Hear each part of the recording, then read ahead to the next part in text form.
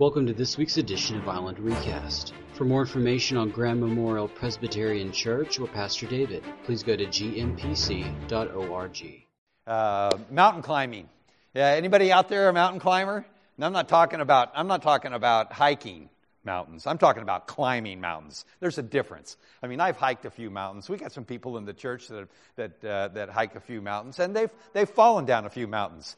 And they're both alive to tell about it. Yay, we're very grateful for that. But mountain climbing is a whole different experience, and I know practically zilch about mountain climbing. But I've watched it happen, and I remember a few years ago, a local celebrity, Steve Wampler, climbed Half Dome, and Steve is in a wheelchair, but he climbed it, and we were all greatly inspired.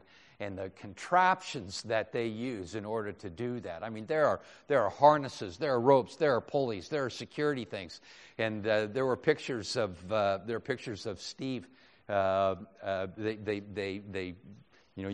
drill holes into the side of the mountain, you hammer these things in here, and you set up a cot, and they're sleeping on the side of the mountain. And yeah, I'm with you. I got a little it's acrophobia. You get up there, but you're secured because of all the harnesses and everything. Which reminds me of a high ropes course that Pastor John and I got to do one time. But that's a story for another day.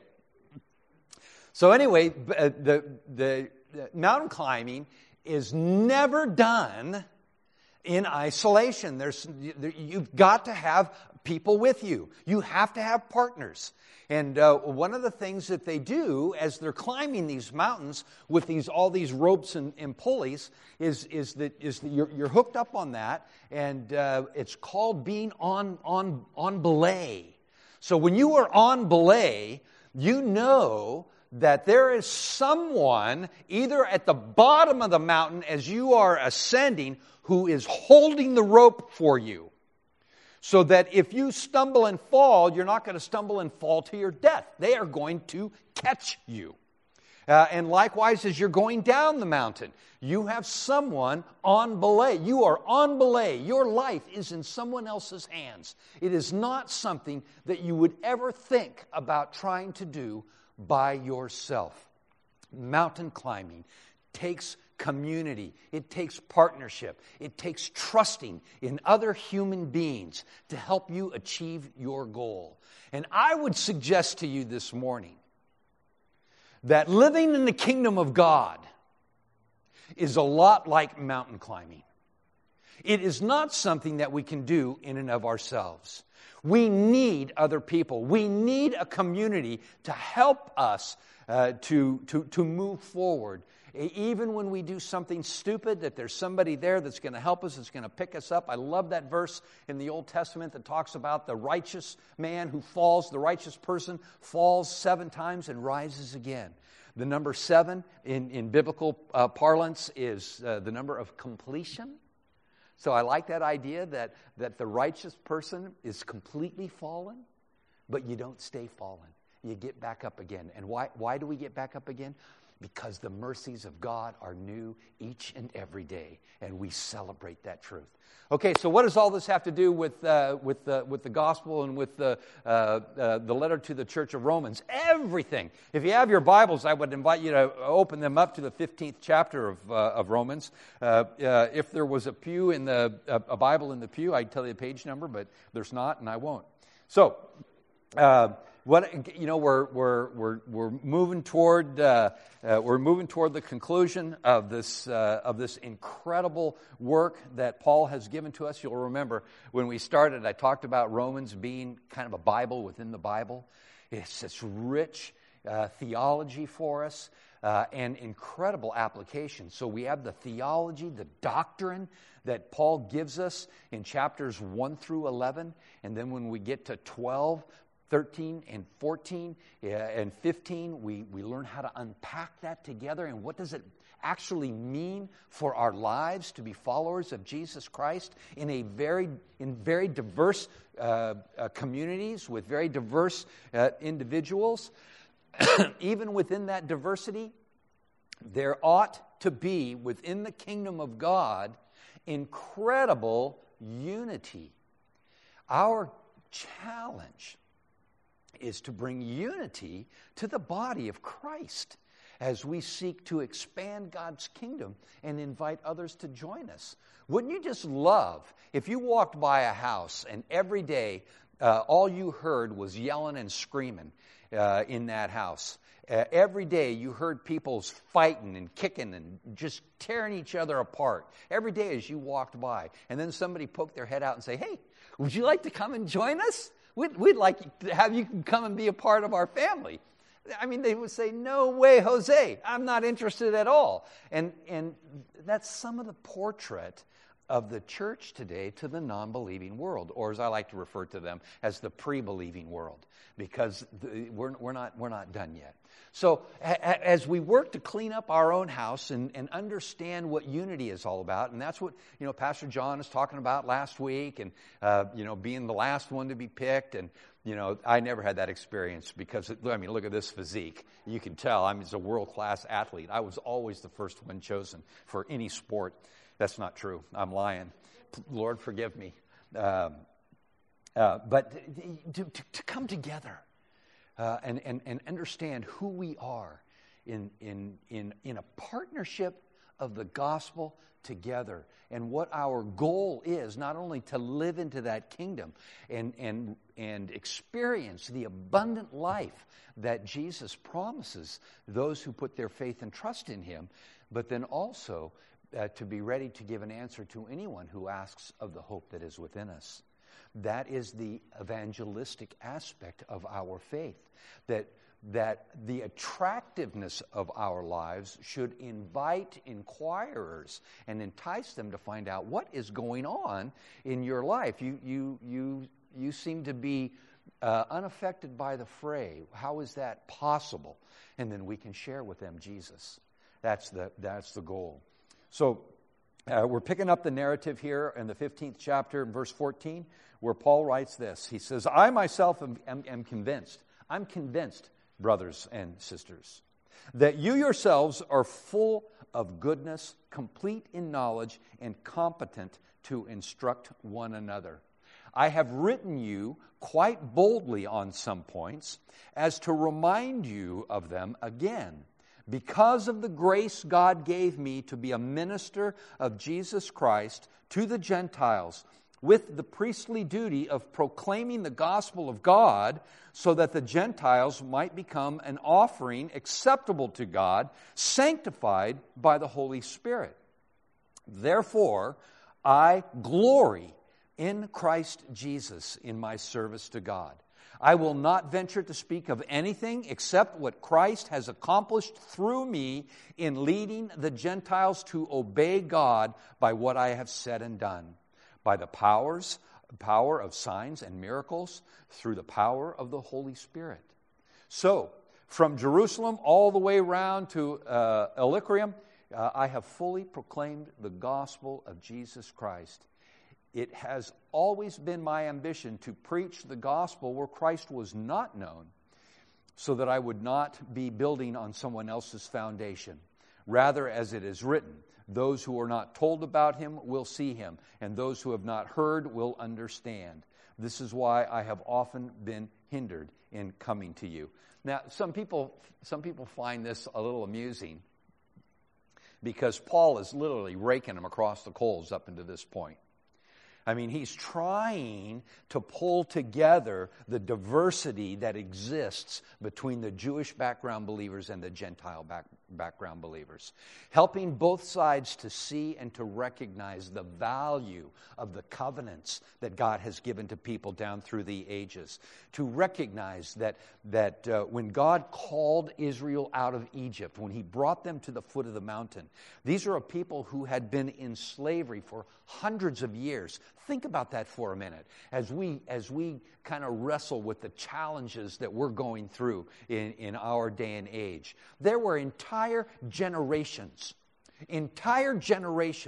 who were born, lived their entire lives, and died in slavery. They never knew anything but their parents, their children, for centuries this occurred. So as we look at the little challenges that we're facing today, sometimes we need to step back and get a perspective. God is still at work, and the kingdom of God is still moving forward. And so Paul is wrestling back and forth with the Jewish background believers and the Gentile background believers to get them to come together, understanding that all have sinned and fall short of the glory of God, understanding that it is by grace that we have been saved, understanding that righteousness was imparted to Abraham before the law because he believed, because he trusted. And that's where we are. We are given a righteousness, not because we're such law-abiding citizens of the kingdom of God, but because God declared it to be so. God declared it to be so. In His court, you are righteous. Now, that doesn't make us perfect human beings. It does not make us sinless. But hopefully, because of that, we will now sin less than we used to. As we engage in these spiritual exercises that allow the Holy Spirit to transform us into the image of Christ Jesus, with the knowledge that nothing in all of creation, not one thing in all of creation, can separate us from the love of God that is ours in Christ Jesus. Help us to understand that. Come together. Recognize that theology that holds us together, that unity that we have in Jesus Christ. And then when we move into the 12th chapter, and especially those verses 9 through 21, is a succinct statement of how we are to live our lives as we offer our lives as a living sacrifice. Remember, Paul says that in the opening verses of chapter 12. Therefore, I beseech you, brothers and sisters, by the mercies of God, to present your bodies as living sacrifices. So Paul is giving them all this theology, and he's hitting them pretty hard. And now he kind of soft steps it a little bit and backs up a little bit, and he says, hey, you know what? You guys are bright people. You're intelligent people. The reality is, I'm not telling you anything that you don't already know. And you know what? I would suggest to you that there's nothing that I tell you here Sunday after Sunday that you don't already know. What's my assumption in that? My assumption is that you know the Word.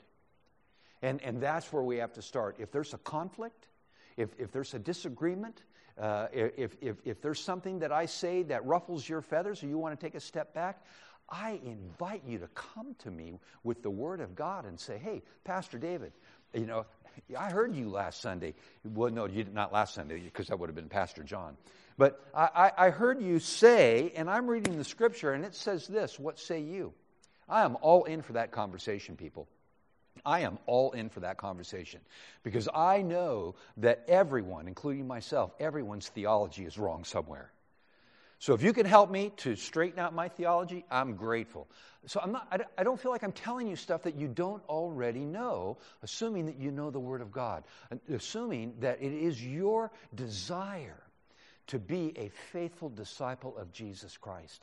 That's where as iron sharpens iron, so one person sharpens another. And so Paul says that. He says, you're full of the Holy Spirit. Full of goodness and complete knowledge. You are competent to instruct one another. It's already there. You just got to work it out. It's like Michelangelo. I don't know if you've ever had an opportunity to really look at his sculptures.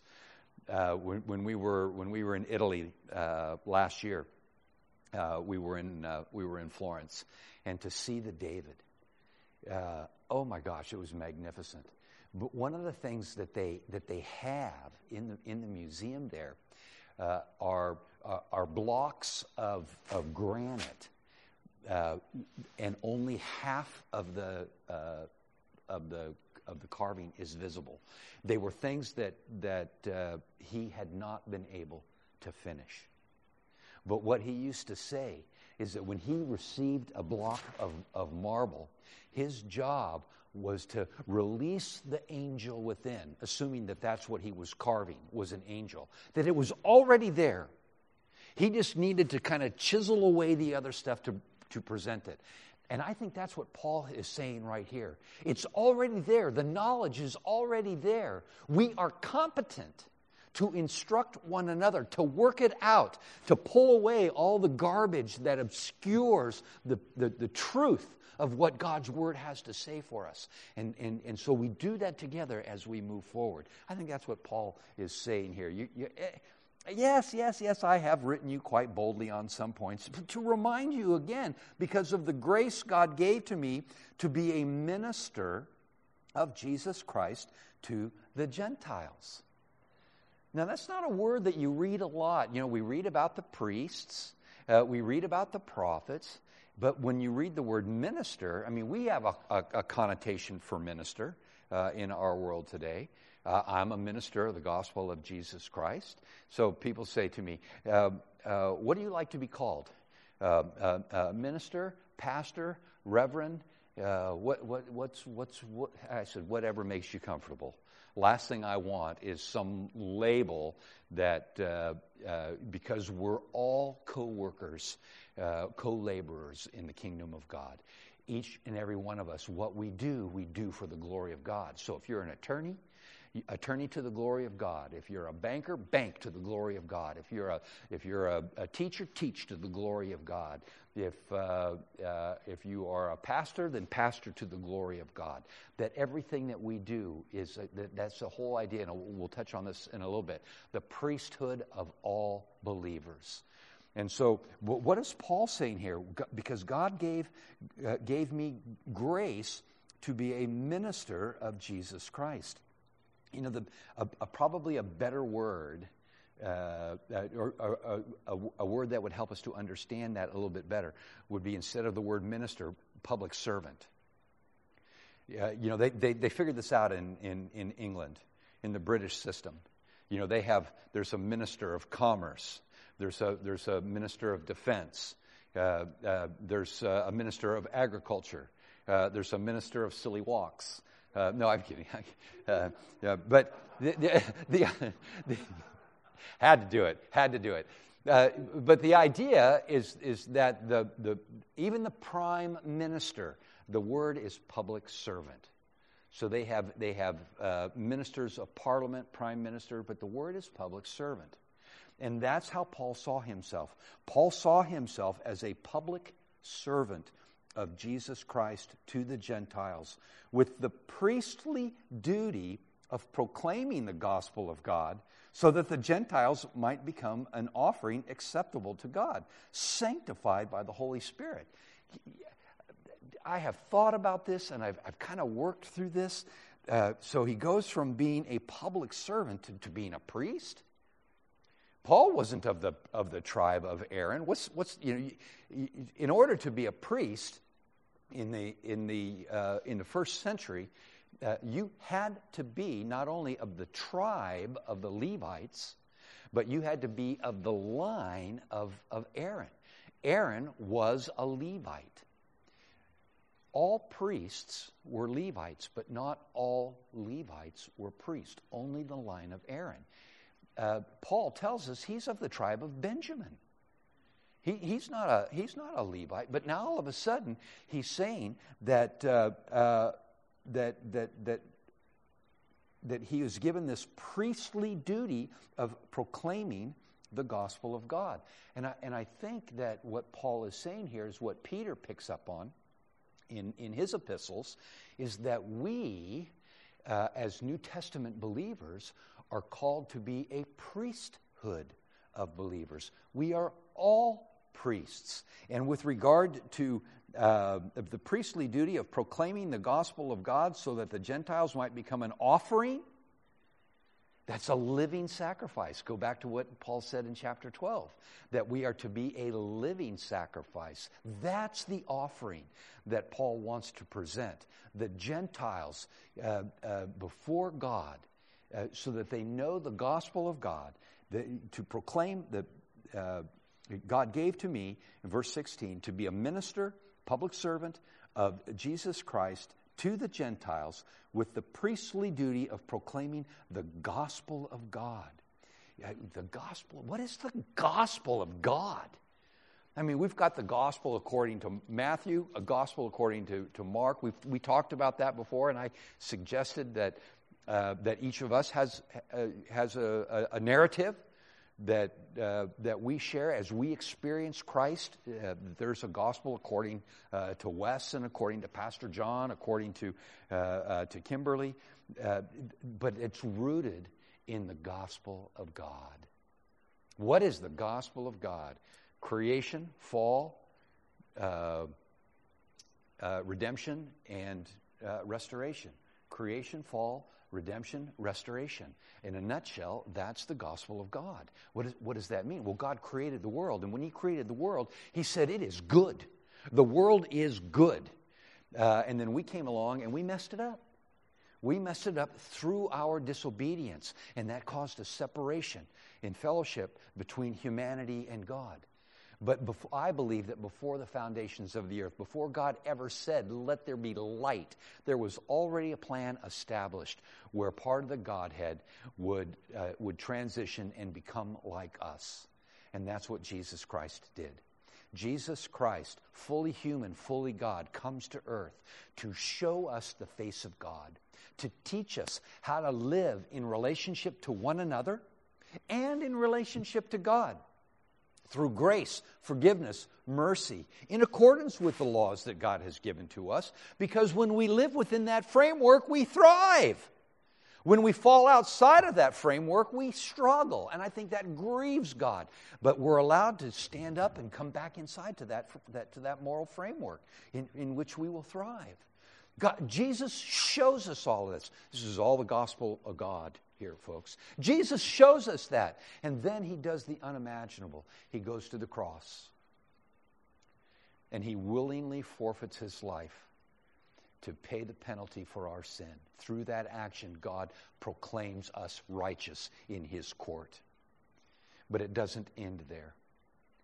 3 days later, as Jesus died on the cross for our sins, 3 days later, He rose from the grave. The power of the Holy Spirit that brought Jesus back to life is at work within us, bringing us new life each and every day.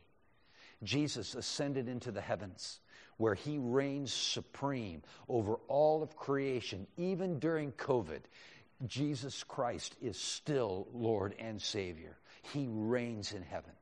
And the day will come when Christ shall return to fulfill His kingdom in the fullness of time. And when every wrong will be righted, where the low places will be made high, the crooked will be made straight. That is our hope. That is what gives us the courage each and every day to live into the kingdom of God, knowing the already but not yet.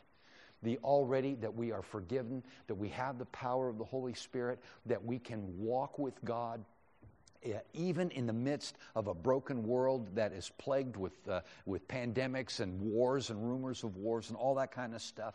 We move forward because our eyes are focused and set on Jesus Christ. That is the gospel of God. That's what Paul was proclaiming to the Gentiles. That's so that they can join in offering themselves as an acceptable sacrifice, a living sacrifice, to live out their faith before the world that others might hear. Sanctified by the Holy Spirit, set apart. And that's what we are. We are set apart, sanctified by the Holy Spirit, who continues to do the work of transformation within our lives. Thank God He has not given up on either you or me. Thank God that He loved us where He found us, but loved us too much to leave us there. I want to draw you into a closer relationship. I want to draw you into an experience of my love and transforming grace that will allow you to be a light in a dark world, to be salt in a flavorless, distorted culture and community, that you might be my people, that I might be your God, that the world will know that I have not forsaken or abandoned my creation. That's what's going on there. And so Paul he's pretty down to earth. Therefore I glory in Christ Jesus in my service to God. I will not venture to speak of anything except what Christ has accomplished through me in leading the Gentiles to obey God by what I have said and done. To obey God by what I have said and done. That takes us back, if you'll remember back when we first started this journey, chapter 1, in the opening paragraph of chapter 1 of Romans, Paul says this, through Jesus Christ and for his name's sake, we received grace and apostleship to call people from among the Gentiles to an obedience that comes from faith. An obedience that comes from faith. Not because, not out of obligation, not out of duty, but out of gratitude. Out of gratitude for what Christ has done for us on the cross. So that it's that obedience that comes from faith by what I have said and done. Don't let that skip by you, people, by what I have said and done. We celebrate Jesus Christ as Lord and Savior. You know, those words just roll off our mouths so easily. Jesus Christ, Lord and Savior. Actually, you probably ought to put it the other way around. Jesus Christ, Savior and Lord. And people have discussed this for centuries. Is it possible that Jesus can be your Savior but not your Lord? There are people that think, well, yeah, the two are synonymous. Lord and Savior, the two are synonymous. Are they really? I'm not convinced. Now, I'm not passing judgment on anyone. But I go back to what Paul says here, that they've come to obey by what I have said and what I have done. We call him Lord. We are saved by faith. We've confessed with our mouths and believed that God has raised him from the dead. To be saved is to trust in the saving work of Jesus Christ. And what are we saved from? We're saved from ourselves. Because when we live outside of God's moral order, we are destroying ourselves and those around us. To live within that moral order and to receive God's grace. That's salvation. But it cannot stop there. And Paul says it's not only by what I said. They have become obedient, not only because of what I have said, but what I have done. And I think that's where the lordship issue comes in. If we call him Lord, and in the West, we don't understand this. In our modern society, we really don't understand this concept of lordship. I don't think. It's something, back in the Middle Ages with lords and ladies and kings and queens and all that kind of stuff. We live in a democracy. We live in the world of choice. I mean, oh my goodness, you go to the store and you have choice. You have so much choice. You go to buy an automobile. You have choice. You narrow it down to one maker. And even that one maker doesn't just give you one car. Remember Henry Ford at the beginning said you can have any color as long as it's black. I heard the first car that came off the assembly line that was painted a different color under the auspices of his son Edsel. And when he showed it to his father, he took a sledgehammer to it. Because it had to be one way. Oh my gosh, we have gone so far beyond that these days. We have choice. The challenge is that we think because we have choice in the material world, that we ought to have choice in the spiritual world as well. That we ought to be able to pick and choose what we want to believe and why we believe it, and God ought to just sanction it and say, yes.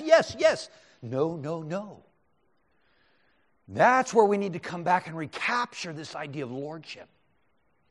That Jesus is Lord. It's not only about what we say, but what we do. And the world is so confused by what we do that they can't hear a word that we're saying. And we have to recapture that sense of lordship. Because it's partnership. We're working together. And we need to be allies, working side by side rather than adversaries. And there's too much adversarial stuff that's going on in the world today. Now, I'm looking up at the clock here, and it's 2 minutes to 10, and my plan was to go all the way through the end of the chapter. And they told me yesterday, John Mosier, you're right. He said, there's no way you're going to get through all that material. And I think Dave Ellis wrote it in the comments before we lost him, that there's no way you're going to get through all this material tomorrow, Pastor. And I thought, we're locked down. You're watching me online. You want to turn me off now? Knock your socks off. I'm going to go and preach for another half hour. No, I won't do that.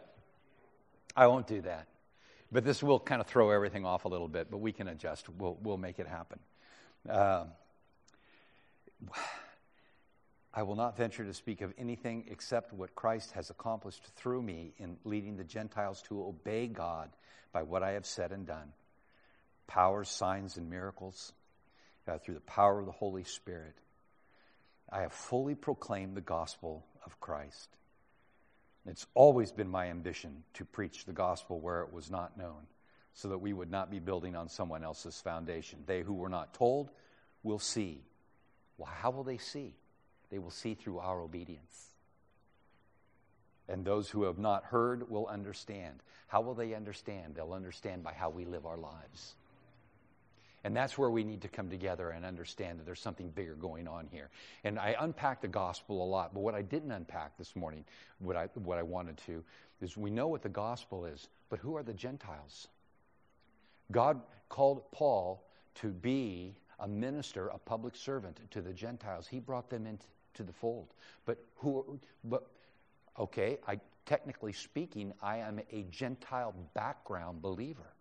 But who are the Gentiles today that we are to be public servants for? Dare I say that the Gentiles today are the pre-believers, the unbelievers of the world today who have yet to hear the gospel or seen the gospel authentically lived out by those who are offering themselves as living sacrifices? Again, people, we have this already figured out. We know it up here. We know it in our heads. What we have to do is get it down into our hearts so that it can work out through our hands and our feet. And we need to do it in community. It's just like those mountain climbers. We are on belay. We depend on one another. Gospel living is not a solo exercise or experience. But as we come together, there is no mountain that we cannot climb. There is no obstacle that we cannot overcome. There is not one thing in this world that will stand before us, before our God, to prevent the fullness of His kingdom coming together. We are in it to win it. Yes, these are challenging times, and I would much rather all those people out there on the lawn be in here in the sanctuary, and those of you at home to be in here in the sanctuary, that we might have coffee connection between services, that we might gather together and see each other's faces. I know you're looking at my face thinking, what's that stuff he's got on? This is No Shave November, so don't worry, it's not going to stay. But it's community, folks. It's community. And right now, in the midst of this pandemic, we need each other more than we ever have before. I am on belay, and you are holding the ropes. But there are also times when you are on belay and I'm holding the ropes. And we're going to climb this mountain together, and we're going to do it for the glory of God. Thank you for listening to Island Recast. For more information, please go to gmpc.org. What a great song to end on. We are more than conquerors through Him who loved us. We are in this together. We need one another. We need to unite for the glory of God. There are still those who have yet to hear, and by God's grace, let us be the instruments through which they can hear and see both in word and deed, that we have both a Lord and a Savior in Jesus Christ. And together, we will live into this kingdom, expand it for the glory of God, and honor our Lord and Savior, Jesus Christ.